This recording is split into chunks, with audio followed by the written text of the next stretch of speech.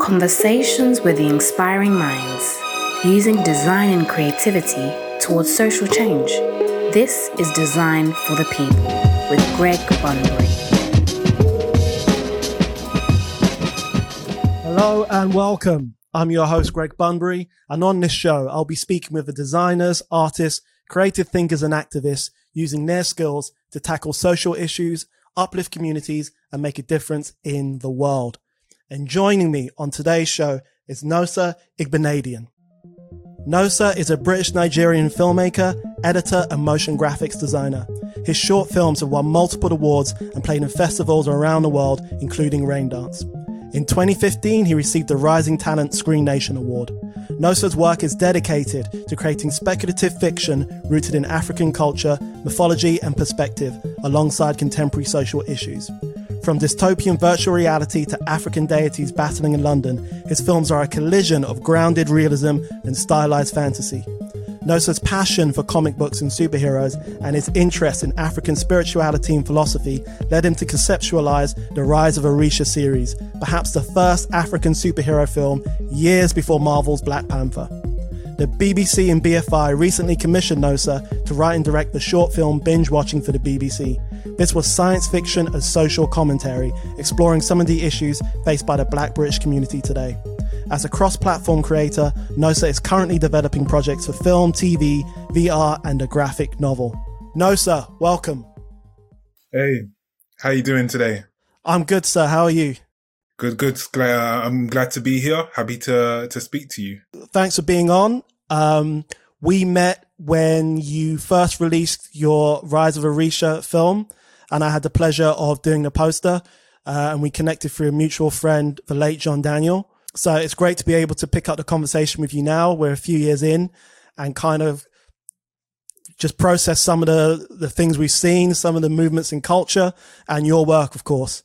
So just to kind of get the listeners engaged in your story, can you tell us a little bit about how you got started as a filmmaker and your journey so far? Yeah, of course. No problem. So growing up, I always wanted to be one of two things, either a filmmaker or an astronaut. And I studied astrophysics in university for some time.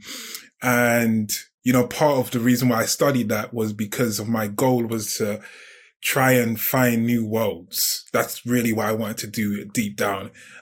Probably inspired by watching too much Star Wars and, a lot of sci-fi growing up.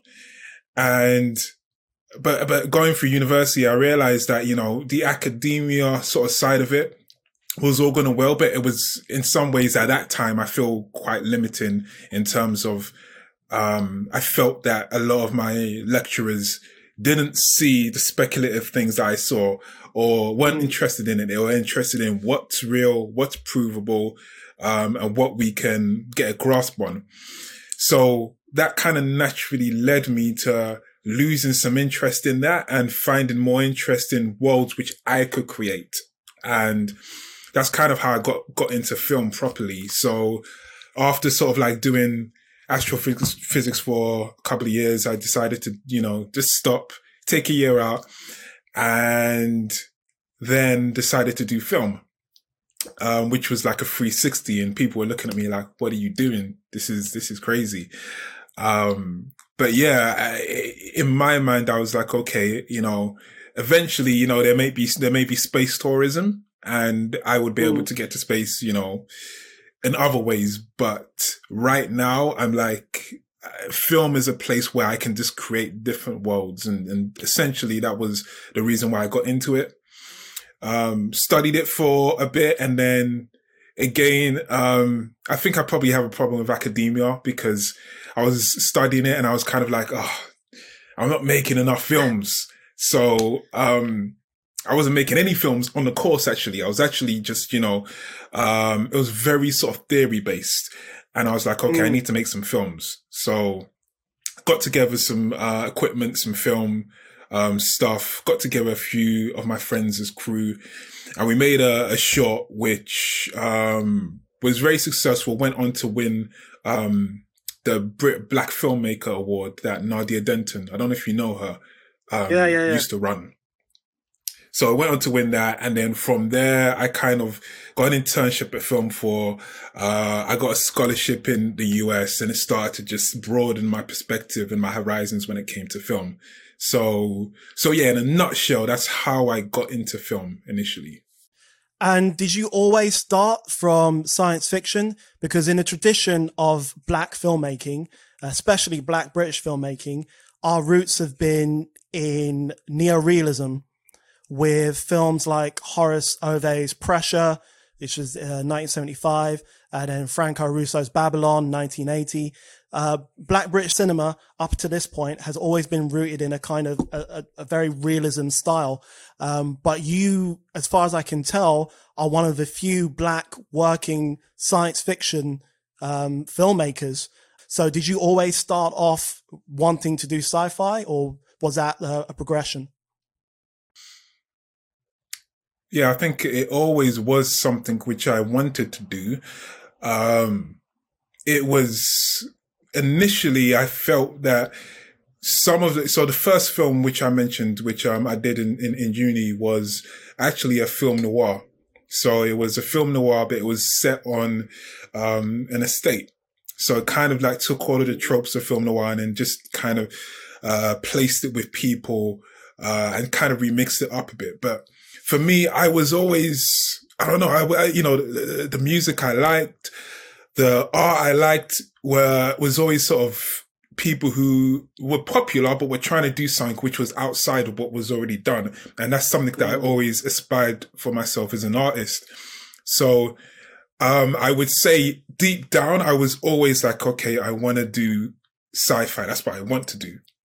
But initially, after making that first film, I felt myself for the next couple of shorts go down a path where I kind of felt like I catered a bit to, what was expected. Right. A lot of the film bodies in the UK, a lot of them support filmmakers, which is great. But then I think a lot of them have a lot of sort of like narrow focus on exactly what type of films can be made by British filmmakers and also by Black British filmmakers. And a couple of years into doing that, I kind of sat back and I was like, I can't see myself doing this for like 30 years, for 20 years or whatever. I was like, no, I can't. And what I really want to do is I want to make like all of the stuff that's in my head.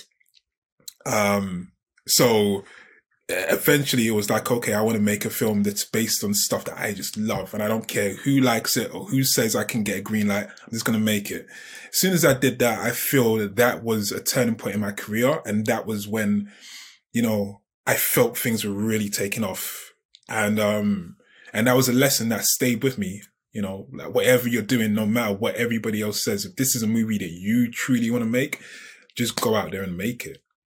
Yeah. And I think it also speaks to what's expected of Black narratives, especially in film, of this films about inner city life or the urban experience or violence or crime. So in a lot of ways, by making that pivot, we empower ourselves to tell stories in a different way. And this connects to a lot of your filmmaking later on, which deals with philosophy and spirituality, but it gives us a wider canvas to paint with. And it's not to say that the films that deal with realism are less valid. It's just we have a wide experience and, we need to make all these tools available for us in terms of storytelling. How did you find the industry in terms of representation when you first started, and how did you navigate those hurdles? It's interesting because a friend of mine went to the NFTS, National Film and Television School, and became kind of like a lecturer there, and was able to connect and lecture. And he ran a film education group for a bunch of people in a bunch of different areas, a bunch of young people in a bunch of different areas, from the ages of like 13 up until 18. And, you have sort of like London, which is, very diverse ethnically, but then you have outside London, which is not. But then after sort of like teaching people from around the country, he kind of had an understanding of the stark differences between people and just their perception of what was possible for them. And it made me reflect back upon myself, because growing up, you know, we never had anybody, like none of my family members, and I didn't really know anybody who had been in film. You know, it wasn't something which initially was accessible to us per se. Like there was a few of us sort of like coming up, sort of working and stuff, but it wasn't like a few years ago, it wasn't as accessible. There wasn't as many people doing stuff. There was a few people, maybe Horace that you mentioned, or Menelik Shabazz, or, you know, people like that doing stuff. But like Black British filmmakers, you know, I didn't know anybody really. But I think, I don't know, like I think we kind of, at the same time, that kind of inspires me, because it was like, okay, yeah, no one's really doing it right now. Or maybe they are, but we're not really sort of hearing about them. So that's a gap in the market. And, you know, let's go and attack that gap as hard as we can. So I think that, yeah, like I always, like, I don't know, I've always just looked at it, and if anybody can do something, regardless of, you know, where they're from or whatever, it can be done, and I can do it. And I feel that that's kind of like the attitude to have to sort of make stuff and progress forward. But then on the flip side, I can also see the benefit of having a dad who's been in there, or just having someone, you know, who's there, who can show you the directions and navigate. And there are a lot of people who, you know, sort of coming up, you see, oh snap, okay, your dad's dad was the director on this and that. And you're like, okay, I can see how you sort of maneuvered your way in here. It is what it is, man. But, you know, I think we just all have to find our way. And if what you bring to the table is something completely fresh, completely new, because you haven't been in the industry and you haven't been heard, I feel that now is the time when, you know, that voice can come out, you know, like there's no barriers now. Maybe there were 20 years ago or 30 years ago, but now I think those barriers are being eliminated. So I think that's a really good point in terms of anybody listening to this who's aspiring to make film, is by looking at those barriers and seeing them as opportunities instead. And by looking at those kind of sticking points and seeing them as niches rather than something that's working against you. So you lean into your identity and your history, and that gives you something extra, which in a lot of ways makes you unique in the marketplace. And I think this is a good segue into talking about how your culture has played such a fundamental role in your work.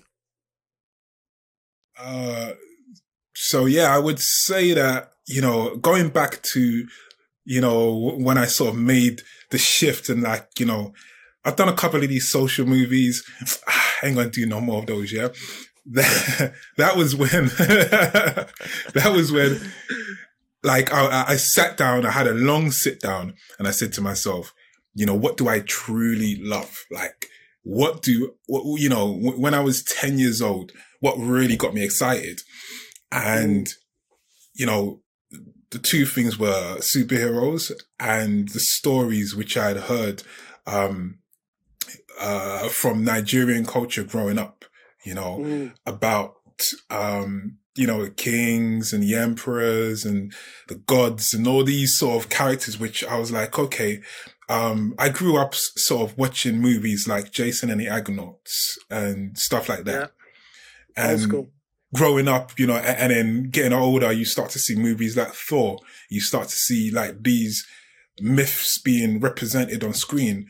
And to myself, I was always like, why am I not seeing the myths of the stories which I've been told, like as a child, sitting down, listening to like these stories of, like, you can see in your head, so fantastic and vivid and magical. And you're just like, if I can paint that on the screen, if I can paint what I've seen in my head on screen, like it hasn't been seen before, you know?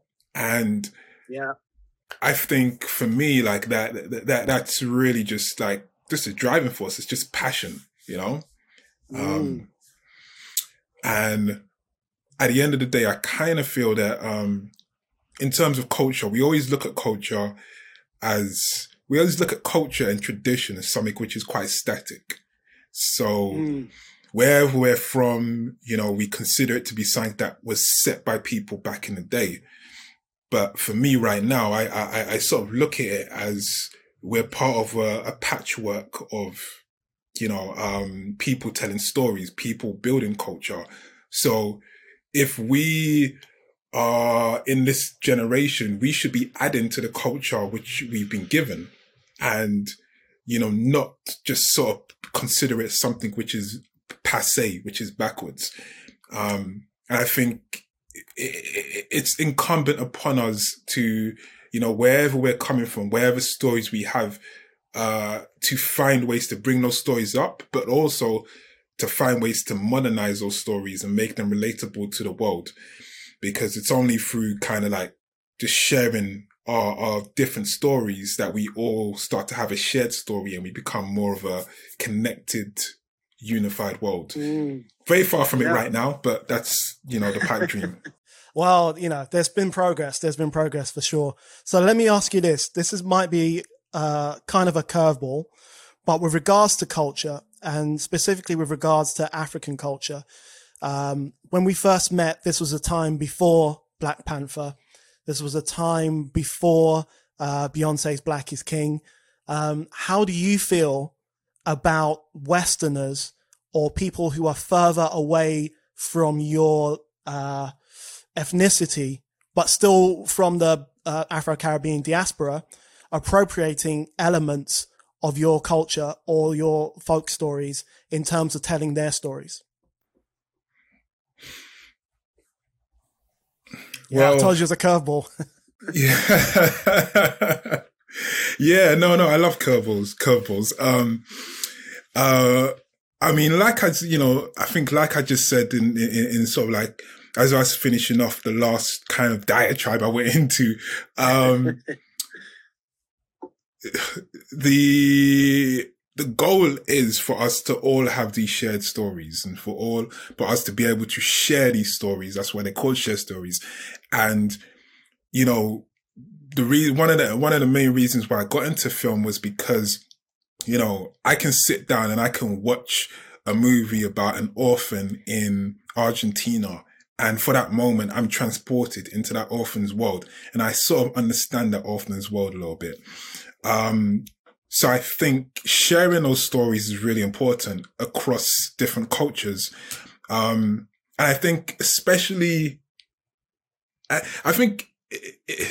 when it comes to sort of like Africans and African Caribbeans, I think there is a lot of similarities, you know, like if you're taking, the rise of the Orisha, for instance, yeah, it was only after like I, did that film that I realized that the Orisha or the African spirituality or spirituality of African descent, was shared by many different sort of people around the world. And, you know, I would learn that people who were, hearing about, for instance, Shango, the god of fire, the god of thunder, that people in Brazil, Afro-Brazilians, were being told very similar stories, but in Portuguese. And then hearing about people in Cuba being told very similar stories, and then starting to realize, oh, actually, when it comes to like Black people, we're a lot more connected than we actually take for granted, than we realize. So, I mean, when it comes to that level, I feel when it comes to Black people sharing stories from different parts of the diaspora in Africa, I'm kind of like, let's do it because, you know, it's unifying, one, but also we're already more unified. We are unified through these stories. So why not? Like, why break it up into why balkanize everything? You know, I feel it's an opportunity for me. So let's share these stories. Let's tell each other stories. But obviously, I have to put this disclaimer so that, you know, people don't rip my heads off. you do have to make sure that if you are saying something specific about a certain area or place, you show respect, essentially. And you do your research and so forth. But again, I think other than that, we have so much to come together over that shouldn't be an issue. Yeah. No, I second that. I mean, there's so many Caribbean folklore that's originated from Africa. I think it's the Obeah. I don't know if I'm pronouncing that correctly. Yeah. But like in Guyana, we have the Jambi, and we have all of these stories that when you research them, you find that a lot of their origins are rooted in African culture. So there is a lot of connected tissue there in terms of storytelling. Since you leaned into it a little bit, can we talk about Rise of the Orisha? Yeah, for sure. So, I mean, one of the things that struck me is watching it again. So this is, I guess, 4 years later, 3-4 years later, is how much, I don't know, similarity, but how much DNA I saw in, say, the Black Panther film in terms of the styling. I'm not saying that Marvel, I want that Marvel check. I want to. No, I'm playing. But yeah, like, what were your thoughts in terms of how you began that project and from a visual sensibility? Because there seems to be so much now that's kind of geared towards that aesthetic and that style. Yeah, I would say that, where in regards to the sensibility visually that, I guess developed around the Rise of the Orisha projects, it was always sort of reaching into a well that's super deep because it's thousands of years of culture. So whether you're talking about, just the aesthetics of, say, Oya, who's the god of wind, and her colors, purple, red, and so forth. Like, these are archetypes and, really deep, ancient archetypes. And I feel that, I again, going back to what I said, I feel that, I was tapping into something which kind of lives in our collective unconscious, like Joseph Campbell talks about that sort of, thing that we all share. So the fact that, say, somebody like Marvel or whoever else is sort of working within this kind of space kind of drew on similar things makes a lot of sense to me, that it comes out sort of like there's a similarity there. Because really, like, we're standing on the shoulders of giants, we're reaching into like this deep well of storytelling. For me, I don't have, like, I remember when I first did Rise of the Orisha, I had certain people who first came to me and were like, bro, are you sure you want to do that? Like, are you, like, really? Yeah. Like wow. I had a few people, and then I had a couple of like people even from Nigeria who were like, I don't know if you want to do that. Like, that's the demonic thing. Like, and I'm thinking to myself, this is you. It came from y'all. Like, yeah. So I'm thinking, like, it's deep, sort of like, we can go into that later on, but there's a lot of sort of like mental things going on with, just African people generally. But I always countered it with like, you guys don't know what you're talking about. There's a massive, like, desire for this. There's a massive desire for this. People want this, because it hasn't been done. And because there's so much that we have within our culture that sort of like speaks to this, like Storm taps into that, for instance, Iron Man, Ogun, God of Iron, taps into that whole thing. So for me, it's like, it was always going to be there. And, Marvel doing Black Panther and coming out and doing sort of 1.5 billion sales is vindicating. to that Cool. fact. For those who haven't seen the film yet, can you give us a brief summary? At the moment, it's two films. One is a short film. One is a web series. Essentially, the idea was to take these ancient African deities called Orisha and to represent them in the modern day as superheroes, essentially. And the first film was about a young woman who has been sort of taken by this villain. And we have Oya, who is the deity of wind and change and tornadoes. Mounts, which is another word for possesses a woman called Adesuwa who, upon being possessed by her, has, amazing powers and physical abilities and goes on a mission to go and rescue this young lady who we know as the key. But in doing so, doesn't get the results that she expects to get. And essentially it's a taster for a wider kind of universe. So within this universe, you have, just like, you have, different, a pantheon in, Egyptian or Roman or Greek mythology. You have gods of thunder, you have gods of change, you have gods of iron, of love, and so forth. And what I'm doing right now, like initially I started off, as you know, Greg, that started off with that taster, went viral, did like, initially did a few 100,000 views. Collectively in the different channels, it's about a couple of million right now. So Wow. it really kind of like, it went off and spoke to a lot of people. And then off the back of that, I started working on a feature film and a few TV ideas, as well. So they feature different deities within the whole sort of pantheon. And what I'm really excited about with this is that, as an artist, I get the chance to play with a lot of different things. So, there's, like I mentioned, there's, a goddess of action and a warrior goddess. Oya's essentially a warrior goddess, the goddess of change and hurricanes.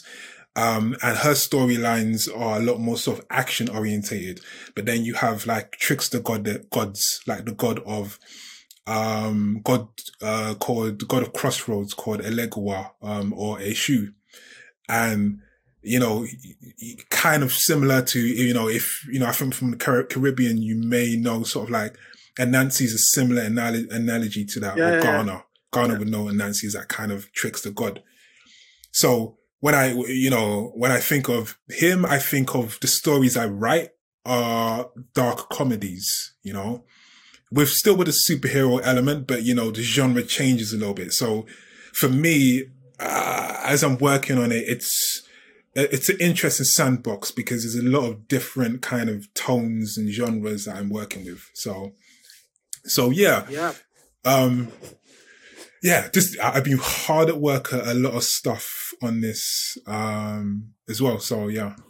No, that's awesome. And, not just with the storytelling of Black Panther has vindicated what you're doing, but also shows like American Gods, which uses, in a similar way, uses the convention of using mythology to tell very modern stories, basically.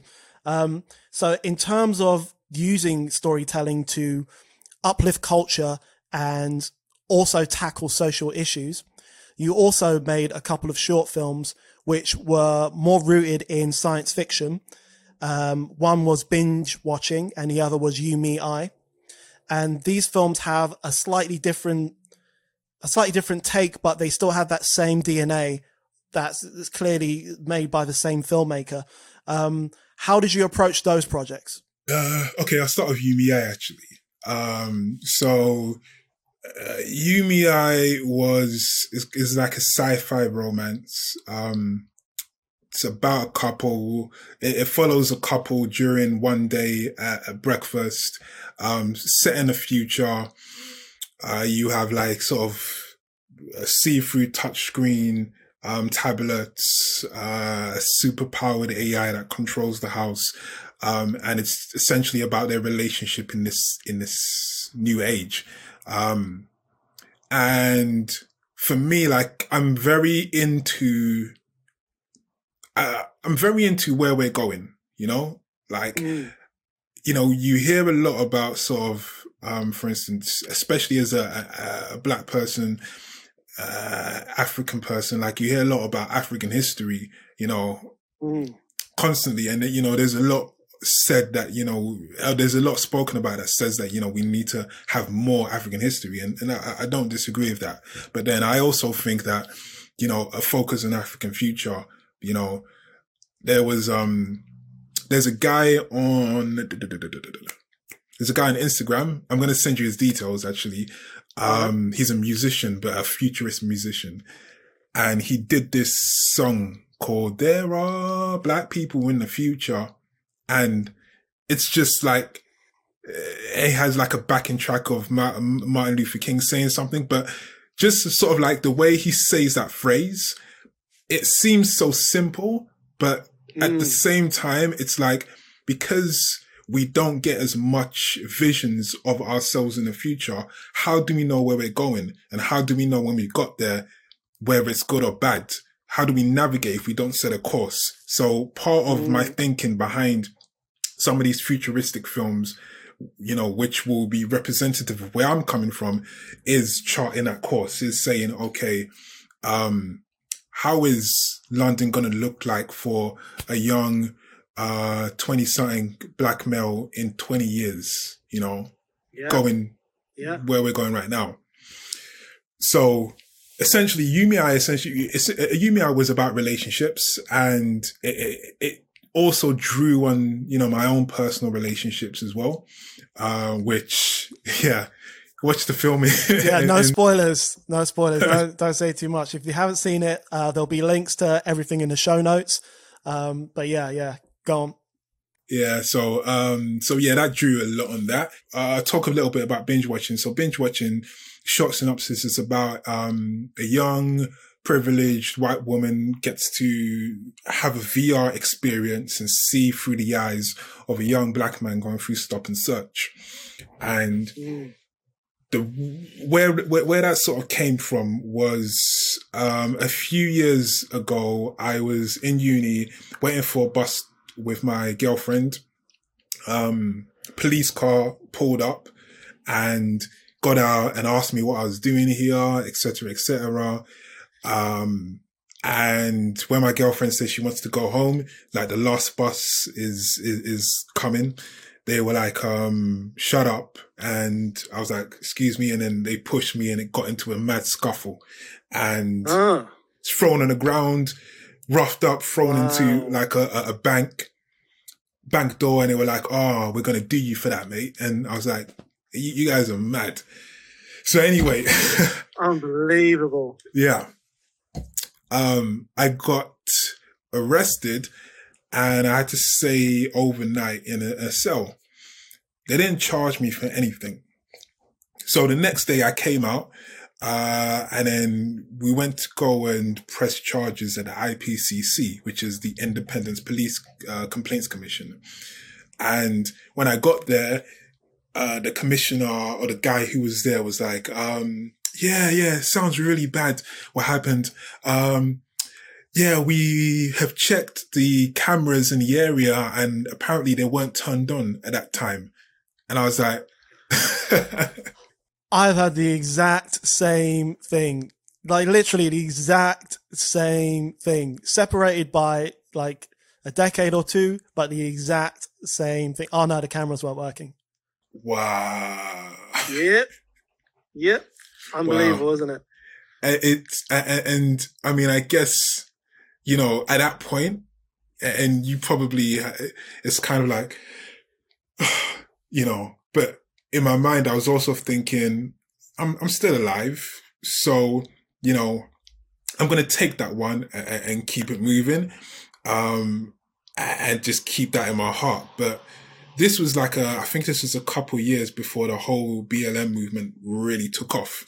So for me, like I was looking at it and in seeing sort of like Philando Castile and all these people sort of getting gunned down and murdered, on TV, on the internet, on video, made me reflect back to that incident.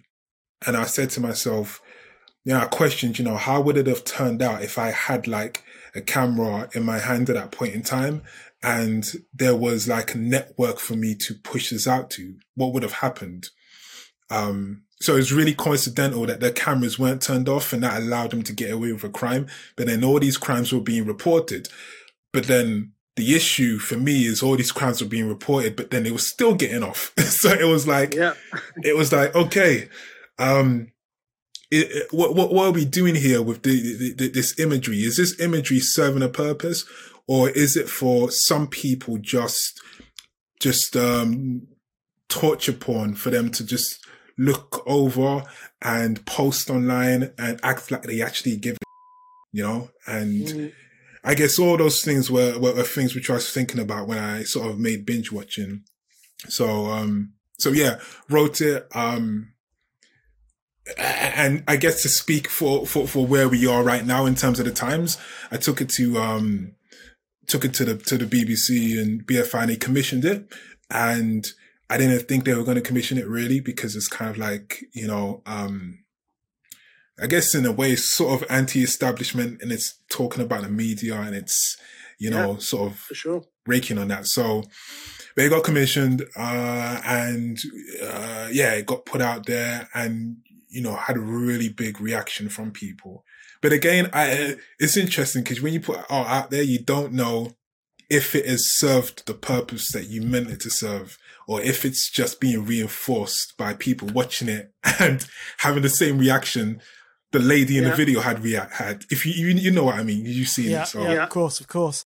I mean, what I love about it is you're essentially using content creation as a means of creating narratives.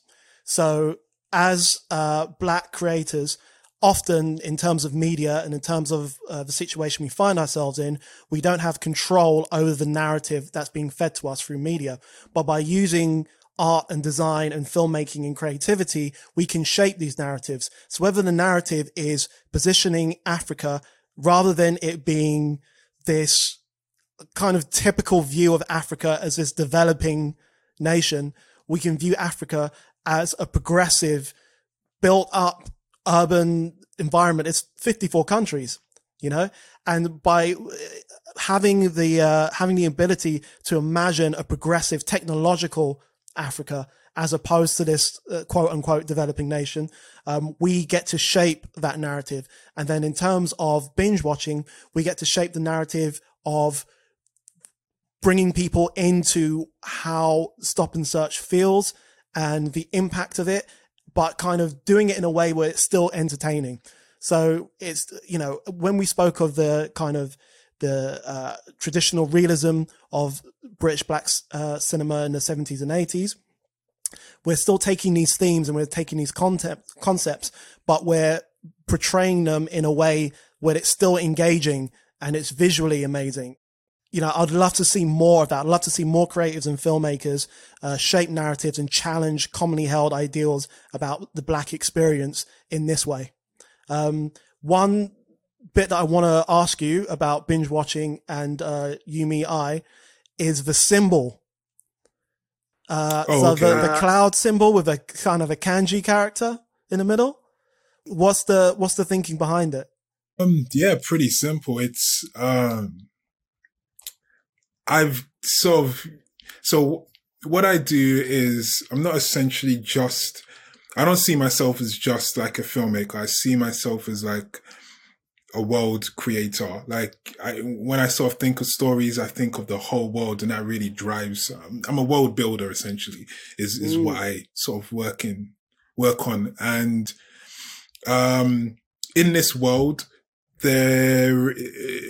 that symbol is a connective tissue for all of the different worlds that I have. That's in this future world kind of thing. Yeah. So the symbol is a symbol of a company called Sorinet. And I'm going to be doing different. So I'm working on a feature right now, which is an expansion of, it's almost like an expansion of binge watching, but then also an expansion of Yumiya. It kind of meets in the middle between them. So basically, I'm going to be doing a bunch of films which have,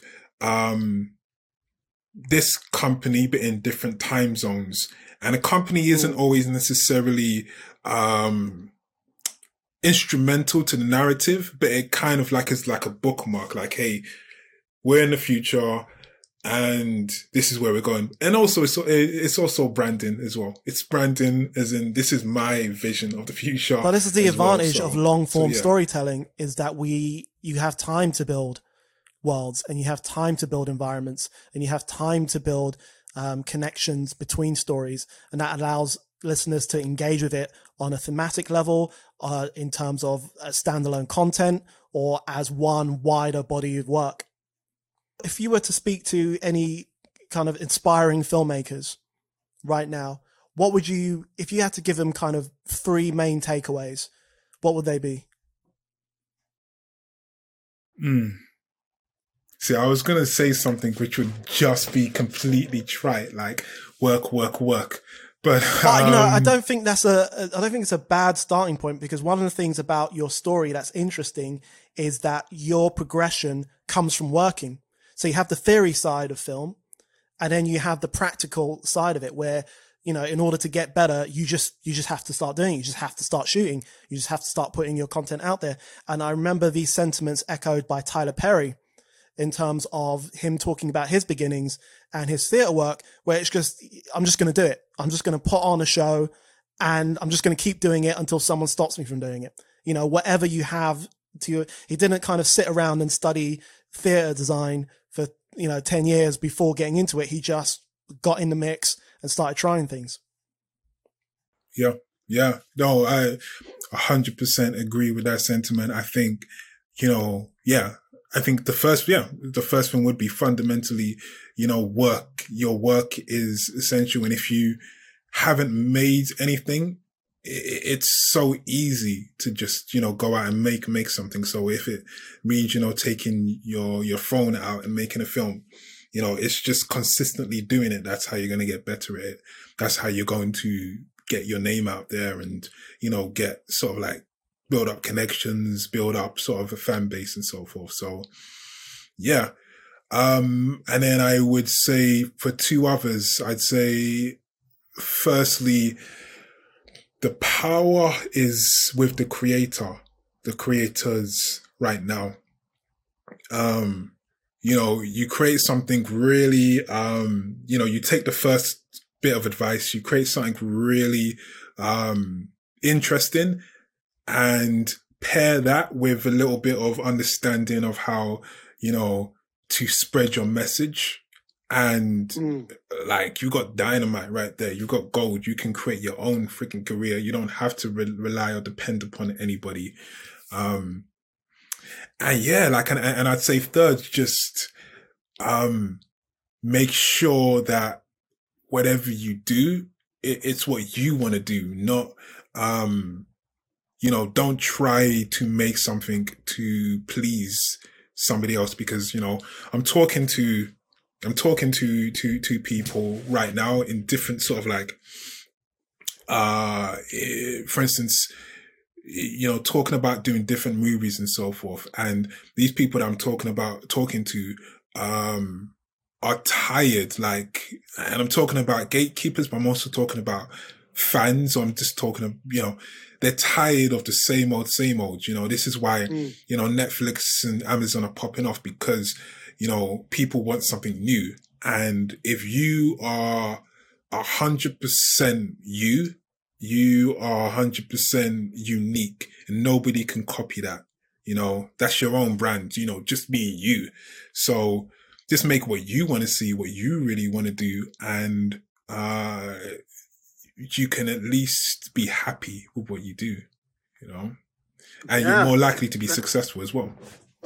Yeah, I totally agree, man. I think that's very valuable very valuable words of wisdom, not just for filmmakers, but for any creators really who are looking to make their mark and build their own content without having to rely on a gatekeeper, as you say. So yeah, that's awesome, man. I really appreciate that. So what's in the pipeline for you? Yeah.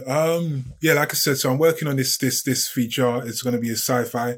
So I'm working on two features. One is sci-fi set in the UK and another is a sci-fi, movie set in Nigeria. So, working on that. I'm also going to be shooting this March/April, the next installment of the Rise of the Orisha, franchise series. So I'm going to be we've had, Rise of Orisha, Rise of Yemoja, and this is the third one? Hey, this is going to be the third one.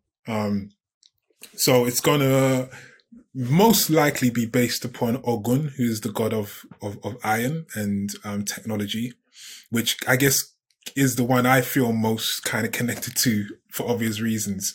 Yeah. So I'm planning to shoot that out in Nigeria as well. Wow. And currently just working on a TV show for a streamer, which I'll inform everybody. I'll let you know when that's sort of ready. I'm just trying to make as much cool, interesting stuff cross-platform that I can, and just trying to add myself to the growing voice of interesting artists who've got something new to say in this world. So yeah, well, you've definitely done that, bro. Your work is amazing. It's progressive. Every time I turn on the TV and I see something like, I don't know, the BBC's Noughts and Crosses or Game of Thrones, I think, man, where's Nosa? Where's Nosa? I'm ready, man. I'm ready for this. I'm ready for the African Game of Thrones. Soon come, man. So yeah, your work is brilliant, and I hope everybody listening can take some time out to check it out. Where can people find you? What's your website? www.nosa-filmmaker.com or Nosa Egbenadian on Instagram and Twitter. It should be the same thing as well. Awesome. Well, we'll include those links in the show notes. My thanks for Nosa for joining us today. And yeah, look forward to seeing more from you, bro. Thank you. It's great to thank you for having me. And yeah, it's a pleasure to talk to you as always. And yeah, I can't wait to see it. Wicked, man. All right. Thank you. Take care. Yeah. See ya. My thanks to Nosa for joining me today. His work is a fantastic example of what happens when we use these mediums to create new narratives and push the envelope in terms of the content we create. For more episodes of the podcast, visit bunbury.co/podcast. That's bunbury.co/podcast. And join me again next week for more inspiring conversations with the creatives making a difference in the world. Thank you. You've been listening to Design for the People with Greg Bunbury.